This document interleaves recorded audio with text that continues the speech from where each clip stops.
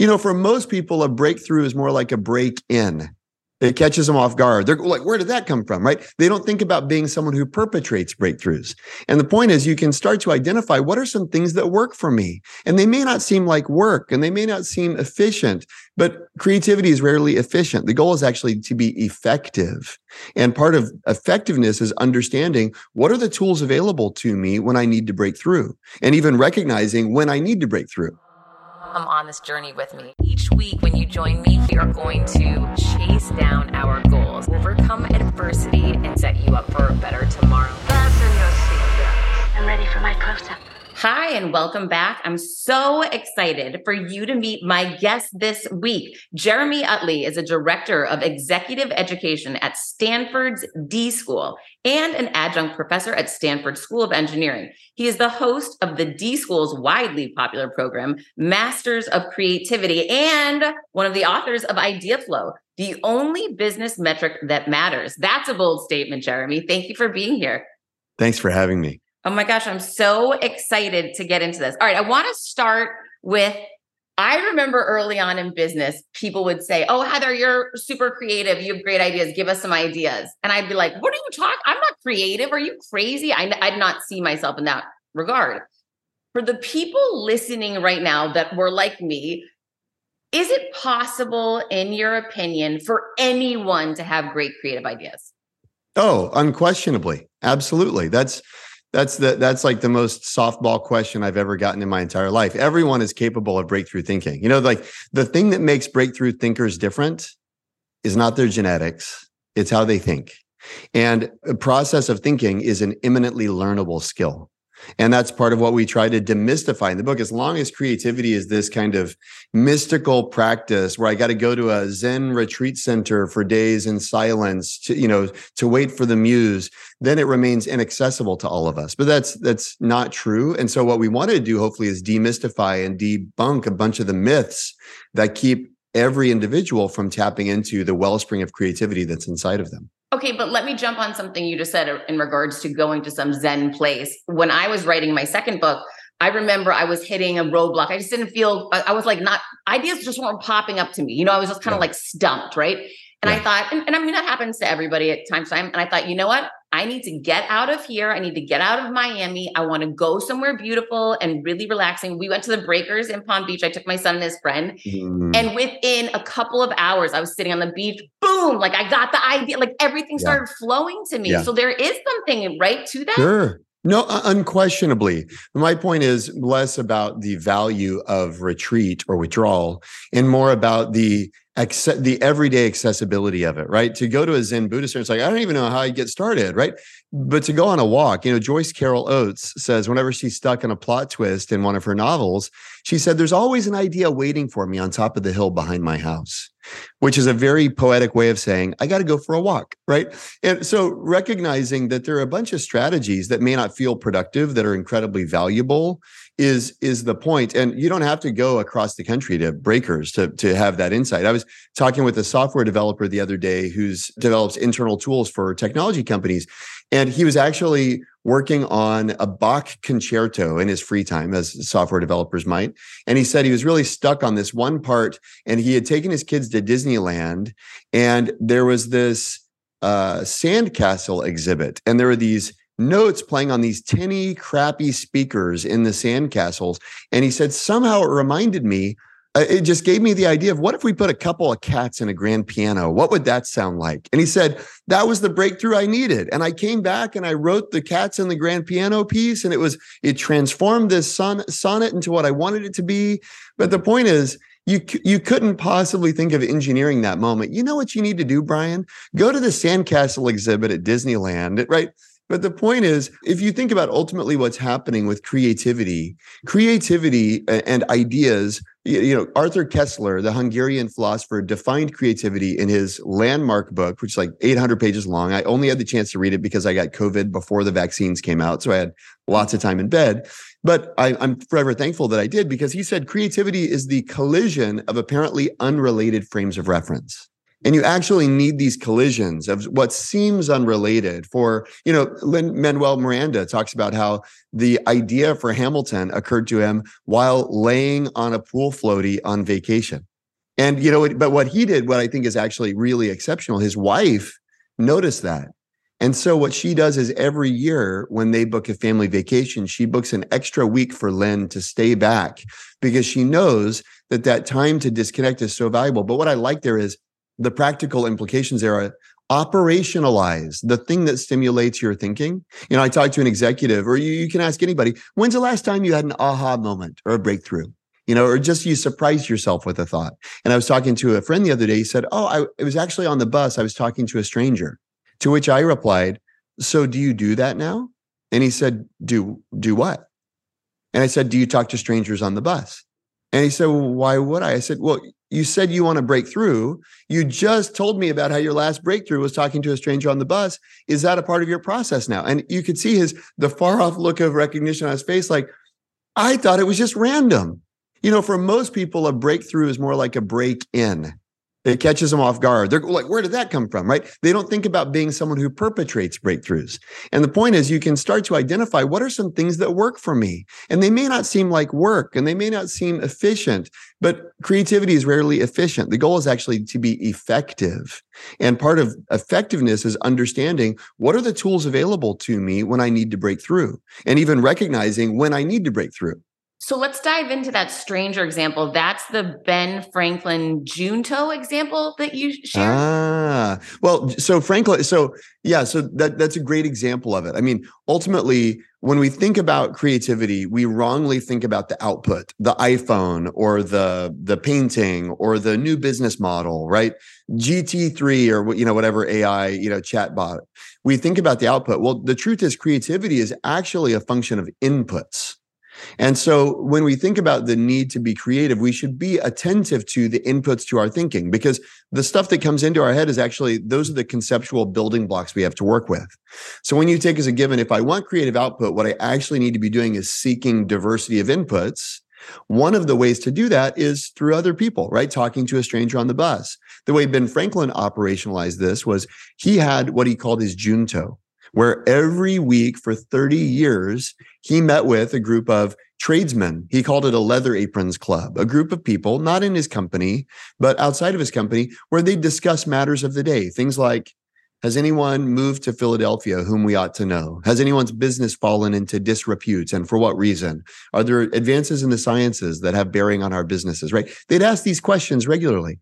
And if you look at Ben Franklin, you go, the lightning rod, bifocals, the Continental Congress, fire departments, public libraries, all of these, not to mention his, historic literature, all of these radical innovations. If I just had one, if I could just say Continental Congress was my idea, it's like, I did it, and he's got all of this range of innovation. If you wonder why on the output, I would always say, look at the input. And when you see the kind of structure like a Junto, where weekly meeting with a diverse set of individuals who influences thinking, I say, well, it's no wonder he had such diverse output, right? And, as a corollary, it's no wonder why so many of us have so little creative output, because we're dealing with the same input every day. We're meeting the same people. We're going through the same routines. We're incorporating the same information. And then we wonder why there's no fresh output. It's actually, look upstream. It's actually an input problem. Okay, so to operationalize this for anyone listening, you need to create a different network of people, not the people you're working with every day, that you can gather with at least once or twice a month to start brainstorming ideas, talking about what's new and different in your world, and looking at how you can apply that back to what you're doing. Yeah, and even more fundamentally, it's having a different instinct. Like when I'm stuck, most of the time what we do is we sit down and we think harder. And the design instinct, at the D School, we teach what's called design thinking, which just means for folks who don't consider themselves to be designers, how do you think like a designer thinks, how a designer approaches a problem, right? And the design instinct, or the innovator's instinct, you could say, is instead of thinking harder, as important as thinking is, I don't mean to disparage that, it's looking up and saying, who can I talk to? Where can I go? What can I try? It's having an instinct towards problems that's not just about focused effort. And inspiration's a really big deal in this equation. My wife's actually a fashion designer. I am a recovering MBA, spreadsheet junkie, investment analyst, right? And I meet Michelle and she's telling me how she's got to go to Paris for inspiration. And I'm like, that sounds like a boondoggle for me. You just like macarons, right? But she wants to go to Paris for inspiration because of the textures and the colors and the patterns and all that stuff, right? And she comes back overflowing with ideas, similar to how you came back from Breakers, overflowing with a breakthrough, right? Well, to a spreadsheet wielding recovering MBA, that I don't know where to put that in the spreadsheet. Where do I put inspiration, right? And yet that attitude to seek inspiration is a deeply creative impulse. And part of what you want to do when you say operationalize this for people, one thing to do is gather people together like a Junto. That's great. The more fundamental thing is there a awareness when I'm solving a problem? I actually need input. Maybe it's in the form of other people. You know, what Steve Jobs famously did when the Apple team was stuck designing what he determined to be a very ugly early computer, he got up and went to Macy's and he started walking the appliance aisles until he found a Cuisinart mixer and he bought it and he brought it back to the design team and he said, it's supposed to look like this, right? And to me, that the amazing thing there is actually his getting up and leaving the team and going to the mall, right? The instinct that if I'm going to solve this problem, I got to get out of here. People go, I want to think out of the box, but they don't get out of the box. So they go, well, I got another meeting in 30 minutes and then I got another meeting and then I got to work on the spreadsheet. Then I got to get some inbox zero. And I go, well, where's the time to go to Macy's and haunt the appliance aisles? And where's the awareness that, you know what I need to do? I need to get fresh inspiration.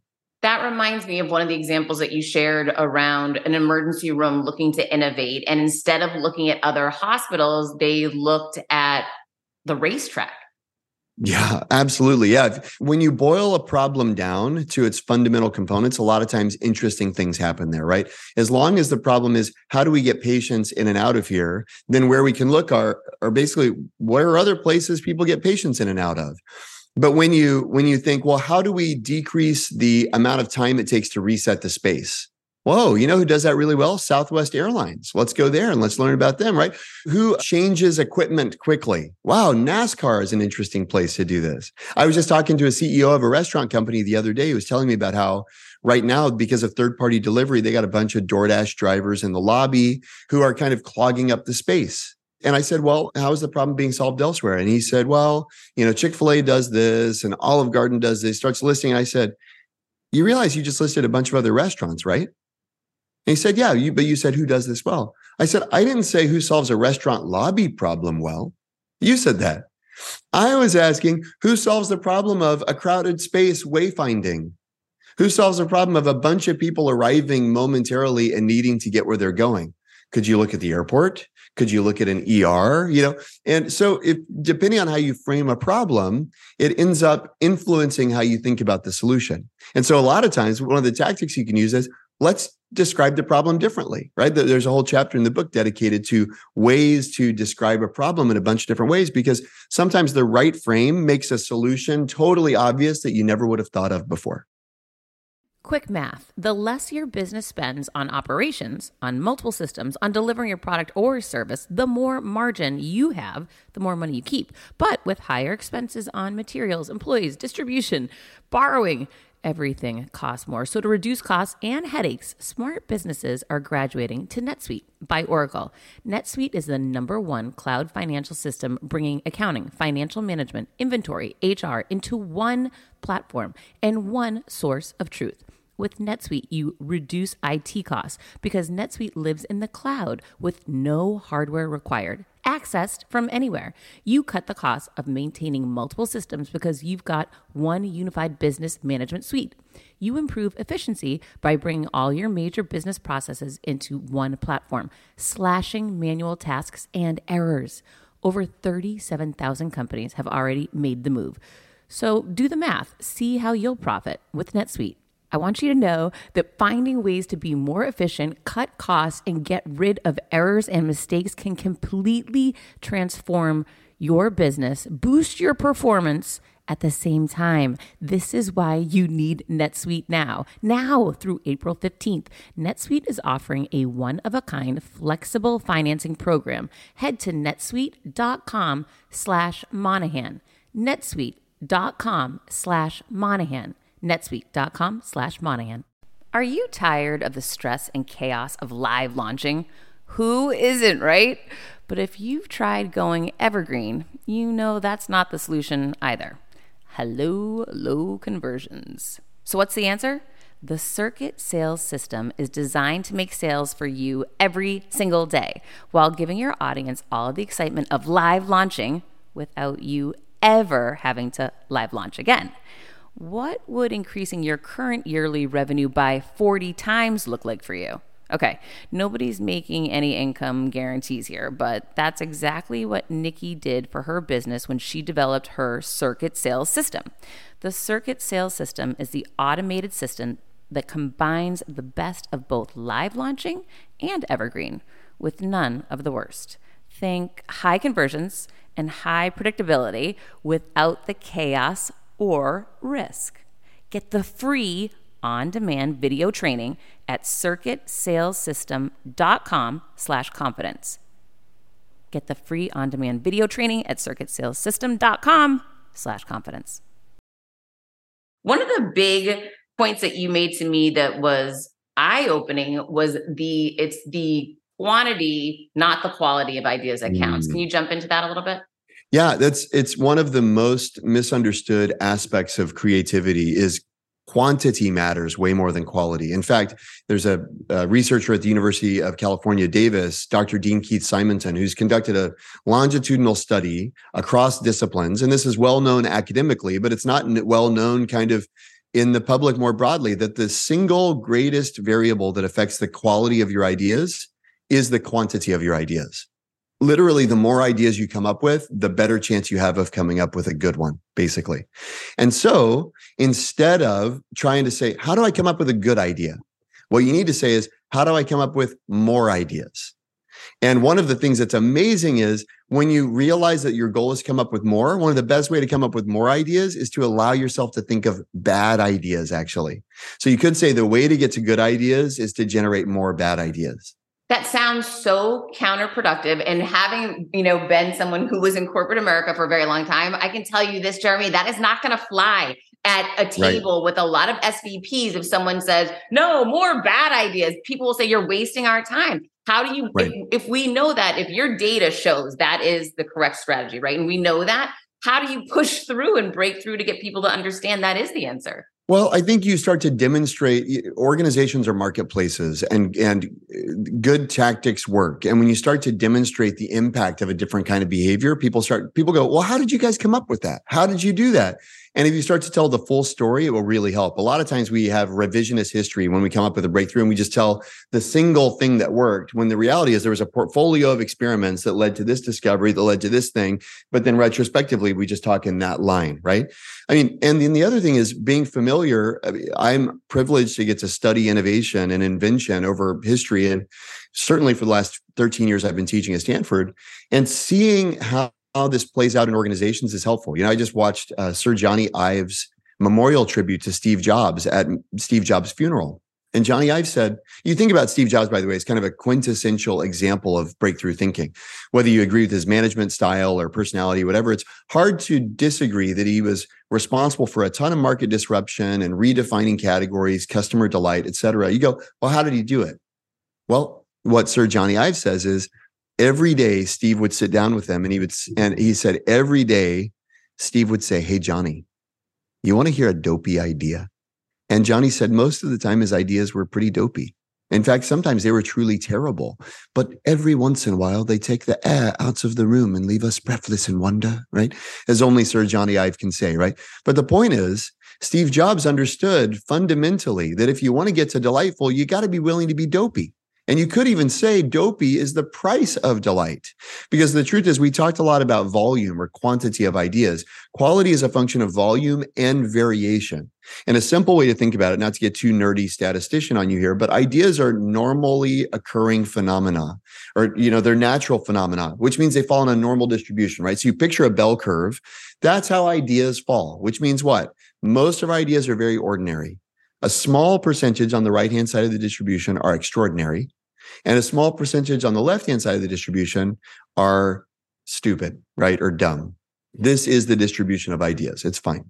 What most people do is they say, I want an asymmetric distribution, or I only want the good stuff. And so what that means is they don't allow themselves to think of the stupid stuff or the bad ideas, the dopey ideas, to use a Steve Jobsism. So what they don't realize, though, is by cutting off one end of the distribution, they actually chop off the other end of the distribution as well. And what they're left with is a bunch of ordinary, safe ideas. By refusing to allow themselves to think of dopey ideas, they prevent themselves from thinking of delightful ideas too. And I would argue, by the way, when your colleagues back in the day, as you said, would say, Heather, you're such a creative person, you probably had a lower degree of self-censorship than others. And people forget your bad ideas very quickly, right? It's not that we move forward with bad ideas. It's that we give ourselves permission to think of them and share them, because it stimulates a higher variability conversation, and quality is a function of the variability. As a manager or leader, one of the things I challenge my team always to do is, whenever you come to me with a problem, I want you to bring a laundry list of possible solutions that we can discuss, right? I wanted them in the habit of like, just write down crazy ideas. I just want to hear them. Okay. You might think of something different, right? Who knows? And then cut to, I was thinking about this when I was reading your book. When I wrote my first book, Confidence Creator, I thought, oh my gosh, what do I name this thing? I took out my whiteboard this is what I did in business every day. And I wrote probably 500 different titles. And then every day I'd wake up and I would challenge myself to cross off 10. This one sucks. I don't like that. I don't like that. And then I would just keep coming back to the room, just a couple times a day and say, no, I don't like that one. And then ultimately at the end, Confidence Creator was the only one that was left. I'm like, you win. That's it. But I would have never thought of that one had I not, sat there for days just writing down whatever crazy idea popped into my head. No, it's brilliant, Heather. That's brilliant. That is the instinct to generate volume first is an instinct that we should all be cultivating. And we actually talk about a daily practice. We call it an idea quota, as you know, where every day, instead of trying to come up with the right answer, air quotes here, because none of us are mathematicians, right? The problems we're trying to solve don't have one right answer. They've got lots of possible answers. And so shifting your goal from what's the right answer to, on a daily basis, what are lots of possible answers, is an incredible mental shift that actually is, you think about if you want to build your biceps, you do curls. If you want to build your creative muscle, generate volume. And we call it a daily idea quota. And I do it every day. I wrote a little chatbot kind of script to actually give me a back and forth because I like the interplay. But the other day, we live in a house that was built in 1908, just to give you an example of the kind of problems I'm talking about. It's not only new products, new services, and people wrongly think of innovation as it's got to be a market-facing thing. For me, it affects my parenting. We've got this house built in 1908. We tell our girls, we have 4 daughters, tell them all the time, don't run in the house, don't slam the doors, kind of the standard rules, right? And who listens? Nobody listens. They're slamming doors and running around. And the other day, one slammed the door in the other one's face. The other tries to push through and shattered this 114-year-old window. And thank God she's okay. She didn't, cut herself or anything, which is great. But now there's glass everywhere. And importantly, to me as the homeowner, there's now an irreplaceable 115-year-old window lying in, shards on the ground. And so then the problem for me is, what do I do? How do I respond? What's the consequence? And if you think about it, there's kind of a very short list. It's like, okay, let's take away the devices. Let's ground them. Did we talk about taking away the devices? Right? Really quickly, like that's all we got. And I said to my wife, Michelle, we got to do an idea quota. And we sat down just like you did with your whiteboard and your, book title ideas. And we generated 10 ideas. And by the way, the 10th idea was awesome. And we never would have gotten there if we had were trying to debate the merits of, do we ground them or take away their iPads, right? It actually, the first thing is generate more ideas than you think you need. Because the truth is there's no empirical evidence that suggests the first ideas that come to our mind is the best. But there's a ton of evidence it's called the Einstellung effect. I like to call it the anti-Einstein effect, because the Einstellung effect, documented first in 1942 by Abraham Lutyens and more recently by researchers at Oxford, what they determined is, when a human being thinks of a solution to a problem, not just a market problem, but a parenting problem, when we think of a solution, 2 things happen. 1, we cease the search for other solutions. And 2, we are blinded from seeing better solutions. And this has been demonstrated in a number of innovative studies. But the point is, if you're aware I have a tendency to fixate on my first idea, and there's no evidence, empirical, academic, or otherwise, that suggests my first idea is the best idea. Then you start to shift your orientation. Let's go for volume here. What was the cost? The only cost to me and my wife in that moment was the 5 minutes it took us to generate 8 other ideas. What if nothing had happened? We would have lost 5 minutes. And by the way, we were just hemming and hawing in the kitchen anyway, right? It's not like we were doing anything with those 5 minutes. But the potential benefit is astronomical. There's an incredible learning opportunity we were able to capitalize on as a family because mom and dad said, let's just spend a couple minutes seeing if we can come up with alternatives. When I started podcasting, an online store was the furthest thing from my mind. Now I'm selling my group coaching on the regular, and it is just so easy, all because I use Shopify. Shopify is the global commerce platform that helps you sell at every stage of your business, from the launch your online shop stage to the first real life store stage, all the way to, did we just hit 1 million orders stage? Shopify is there to help you grow. Whether you're selling scented soaps or offering outdoor outfits, Shopify helps you sell everywhere. From their all-in-one e-commerce platform to their in-person POS system, wherever and whatever you're selling, Shopify has got you covered. Shopify helps you turn browsers into buyers with the internet's best converting checkout, 36% better on average compared to other leading commerce platforms, and sell more with less effort thanks to Shopify Magic, your AI-powered all-star. I didn't know what I was going to do when I got fired. Launching my own business seemed so intimidating. I didn't know how to set up a website, and I really didn't need to. Shopify does it all for you, and they make it so easy. It was that breakthrough moment for me that I realized I can do this. I can go to work for myself thanks to Shopify. What I love about Shopify is you don't need to have all this technology information ready to, you don't need to know how to plan and run things. You just need to go to the platform, turn it on, and know what you're selling, and Shopify is going to help you figure out the rest. Shopify powers 10% of all e-commerce in the U.S., and Shopify is the global force behind Allbirds, Rothy's, and Brooklinen, and millions of other entrepreneurs of every size across 175 countries, including your girl right here. Plus, Shopify's award-winning help is there to support your success every step of the way, because businesses that grow, grow with Shopify. Sign up for a $1 per month trial period at shopify.com/Monahan, all lowercase. Go to shopify.com/Monahan now to grow your business no matter what stage you're in. Shopify.com/Monahan. No matter what stage you're at, they're going to make it easy. CBDistillery.com is giving you an exclusive offer, and it's huge. Right now, you can get up to 30% off everything. If you've struggled with sleep, stress, or pain after physical activity, CBDistillery.com has a targeted plant-powered solution just for you.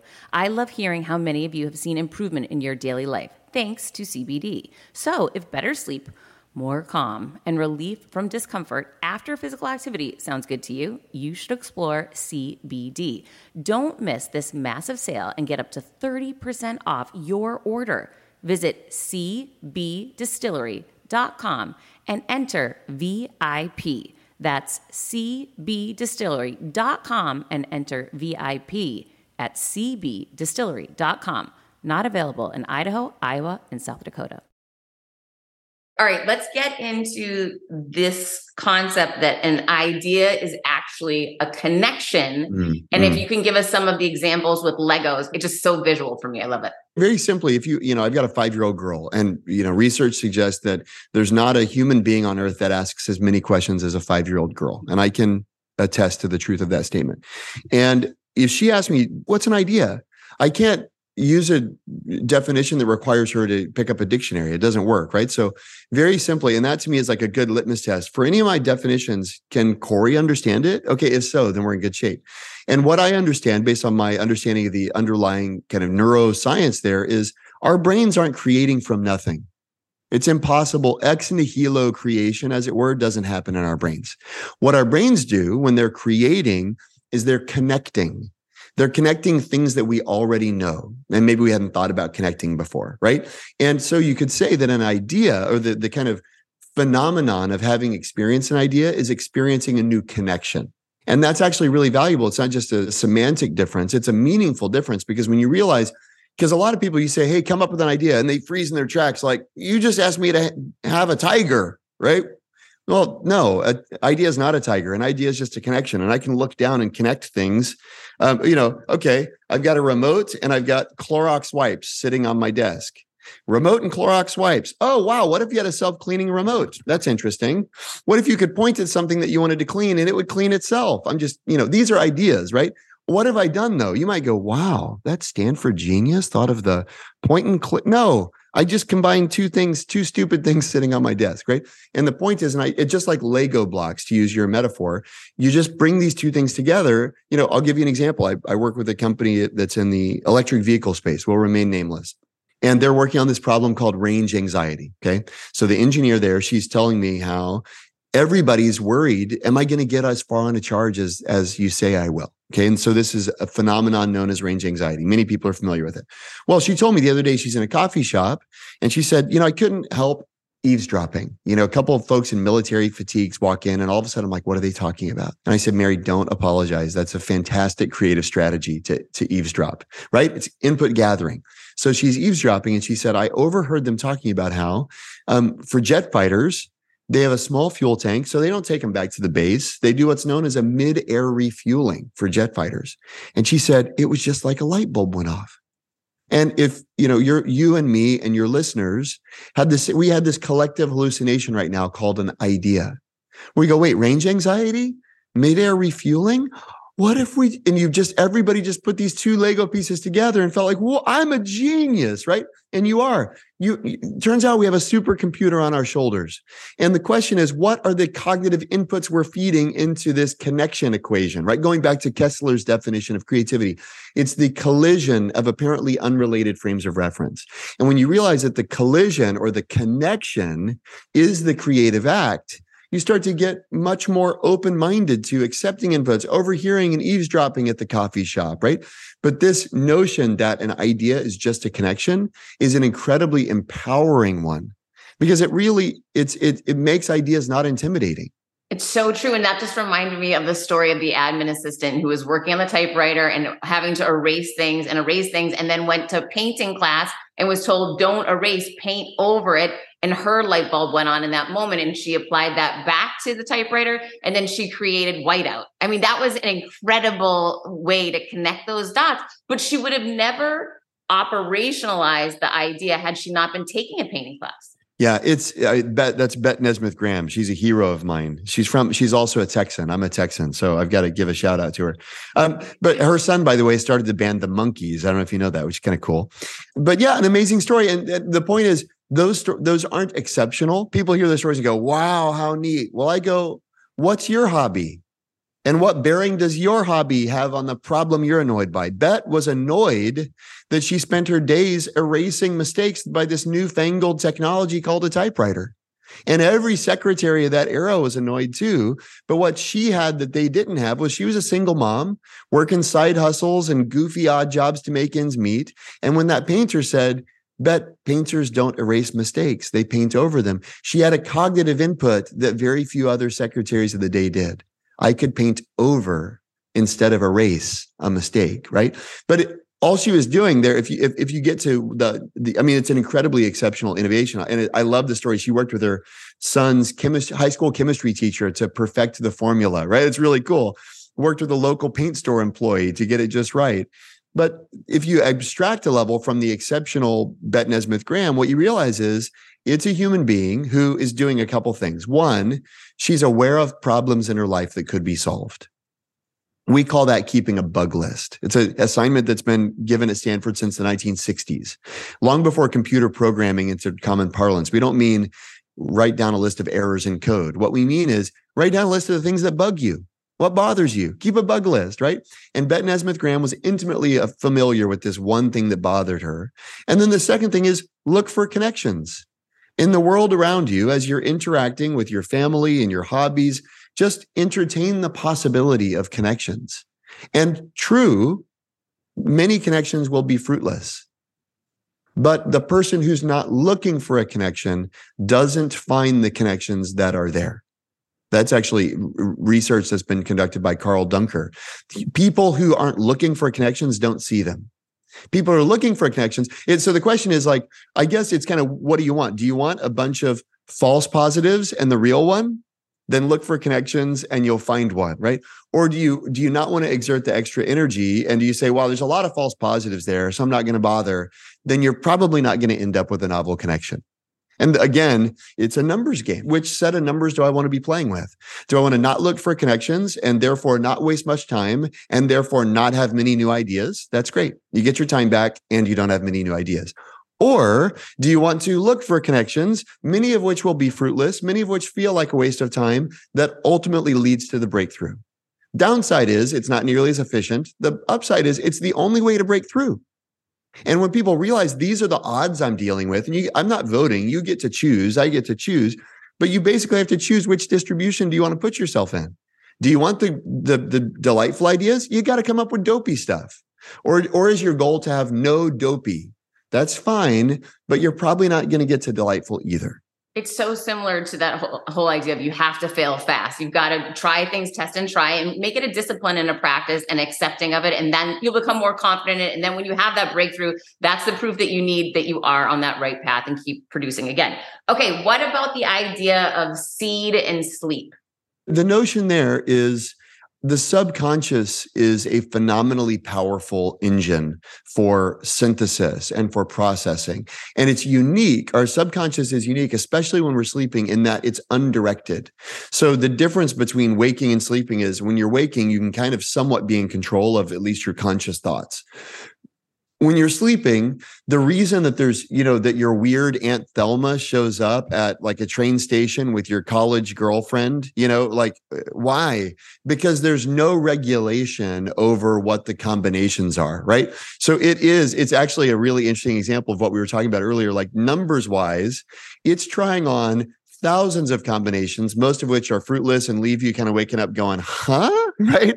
But the point is, when you start to recognize that, John Steinbeck once said, there's rarely a problem that isn't resolved once the committee of sleep has convened.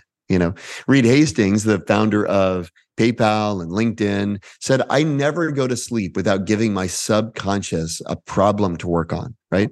And the notion of seeding and sleeping and solving is before you go to bed, think loosely about a problem that you're trying to solve. It could be in your work, it could be in your life, not to like trip yourself into not being able to sleep, but just kind of familiarize yourself with it.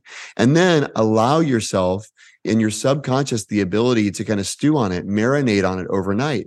Then when you wake up in the morning, write down a few ideas. That's actually the input to an idea quota, where in the morning, after you've kind of prepared your mind for subconscious processing, write down what comes to mind. And they don't have to be great ideas, right? They don't have to be even good ideas. It could just be write down whatever comes to your mind, having gone through that consideration process a number of times. I can't tell. I mean, for me, I've actually committed myself to the practice of keeping a notebook by my bed, which is incredibly inconvenient and frustrating because, especially right as I'm falling to sleep, I do not want to deal with the interruption of writing something down, right? But what I hate more than that is being a hypocrite. And if I tell other people they need to do it, then I've got to do it. That or I got to stop talking about it. And now that this is memorialized in a book forever, I have to be willing to wake up in the middle of the night. So I wake up, and the other night I'm dealing with a problem at work, and right as I'm falling asleep, great idea comes. And my thought was, can I just chant it to myself? I'm going to remember this. I don't need to go, I don't want to rouse myself from sleep. So I kind of chant it to myself a few times. And I thought, you know what? This doesn't count. I'm not doing what I say people should do. So I roll over, I turn on the bedside lamp and I write down my idea. And then I go to sleep, or, I waste 10 minutes because now I got to fall back asleep. In the morning, the first thought that comes to my mind is the idea. And the second thought that comes to my mind is, I knew it was a waste. I didn't need to wake up. I'm so bummed. I missed 10 minutes of sleep. I'm muttering to myself as I find my house slippers and I go and I grab the notebook and I start to tear the page out and I look, Heather, it's a totally different idea. I knew it was going to be from what you taught us in the book, because you said so quickly, once you write something down, it's unbelievable how quickly you'll actually forget what that was. It's amazing. I would have sworn if you had put a lie detector on me, I would have sworn I woke up thinking of the same idea. And the truth is, when I woke up, I had 2 spectacular solutions to the problem I was thinking about the night before. Not just one, but I only would have had one, which is better than 0. But I only would have had one if I hadn't had the discipline of writing it down in the middle of the night. It's incredible. And you talk about that it's important at school that you teach us, and that you actually talk about the importance of writing down, not typing things into your phone. Why is that? Well, because there's something about the act of writing. I don't know if it's spatial or what, but it encodes the knowledge in a way that I would say I find very meaningful. It's not that apps are bad. As they say, the faintest pen is stronger than the sharpest memory or something like that. I can't remember the exact gist of it. So writing it down somewhere is better than nowhere. I find notebooks, there's something more tactile, more gratifying about flipping through a notebook, and it jogs memory of where you were when you wrote it down. It brings all sorts of contextual information back that for whatever reason a typed out note doesn't. But that being said, typing things out, putting things, Stephen Johnson, Dan Pink, many authors talk about having things that they call spark files. Files where there's tons of inspiration there and they comb through them on a somewhat regular basis. I think that discipline is wonderful, and it's for sure better than nothing. And for most people, we can get into the finer points of like, what's the technology, what's the tool? The simpler point is, do you write ideas down? It's the simplest way you can show reverence for the ideas that grace you at their presence is write them down. And if you don't have a place or 2 or 10 where you write things down, however much you might say you're an ideas gal, you're probably not, right? So who is the book Idea Flow for? Well, if you ask my mom, what she'd say, it's for everybody. Because the other day I was talking to her and she's got tons of projects going on. She's not employed in any full-time capacity, but she said she took issue. She said, you say this is a business book, but I'm not a business person, but this book is very useful for me. So the mother answer is it's for everybody, which I love and I appreciate. Thank you, Mom, if you hear this. The truth is, what we hope to do is equip professionals who've never seen the problems that they're trying to solve in their day-to-day work as fundamentally idea problems, meaning fundamentally problems only yield to solutions. And every solution starts as an idea. And if you recognize that the greatest way to generate the most successful solutions is to be in the habit of generating lots of solutions, all of a sudden you solve the problem of solving problems for good. It's so powerful, and the stories are so engaging, and there's so much tactical direction in here. Jeremy, I love Idea Flow. Where can people find it? Where can they find you? On the web, obviously, ideaflow.design is the book website. You can get information there. There's a free chapter folks can download, How to Think Like Bezos and Jobs. Obviously, a couple of my heroes. I've got a website where I blog regularly, jeremyutley.design. I'm on Twitter, LinkedIn. I'm easy to find online, as you found as you were doing your research. And I love hearing questions from people and comments from people. And it's a real joy to get to share these ideas with the world. And I look forward to seeing how it impacts people's lives and work. Well, I love the book. It's definitely helped me out. I know it's going to help the listeners. So guys, go grab Idea Flow now. If you are working on any problem, this thing is going to give you the solutions and the answers. Jeremy, keep up your great work, and thanks for being here today. Thanks for having me. Until next week, guys, keep creating your confidence. I decided to change that dynamic. I couldn't be more excited for what you're going to hear, start learning and growing. Inevitably, something will happen. No one succeeds alone. You don't stop and look around once in a while, you could miss it. Come on this journey with me. Hi, I'm here to tell you about a new podcast that I am so excited about, Negotiate Your Best Life, hosted by Rebecca Zung, a part of the Yap Media Network. As a globally renowned narcissist negotiation expert and an attorney recognized by U.S. News as a best lawyer in America, Rebecca shares her invaluable insights and strategies for navigating life's toughest negotiations. By drawing from her own experiences and the wisdom of her high-profile guests, such as Bob Proctor, Mark Victor Hansen, John Gordon, and Rebecca delivers empowering advice that will inspire you to reclaim control of your life. Negotiate Your Best Life is all about how to negotiate your way to greatness. She provides practical guidance on how to break free from toxic relationships, stand up against injustice, and transform chaos into freedom, possibility, and purpose. Many times, the first negotiation you do is with your own in the morning. In the morning is when you wake up, and that's when Negotiate Your Best Life is time for you. It's about to find your way to greatness, conquering obstacles and creating the life you truly deserve. Get ready to slay, thrive, and unlock your full potential. Don't believe me? I'm going to go ahead and share some of the reviews that are out there so you can hear and you can believe too. You have helped me so much these last few weeks. I was with a narcissist for 2 years. She drove me to the point I wanted to take my own life. Listening to you has made a massive difference, and now I know what I'm with. Thank you, Rebecca. Now the recovery.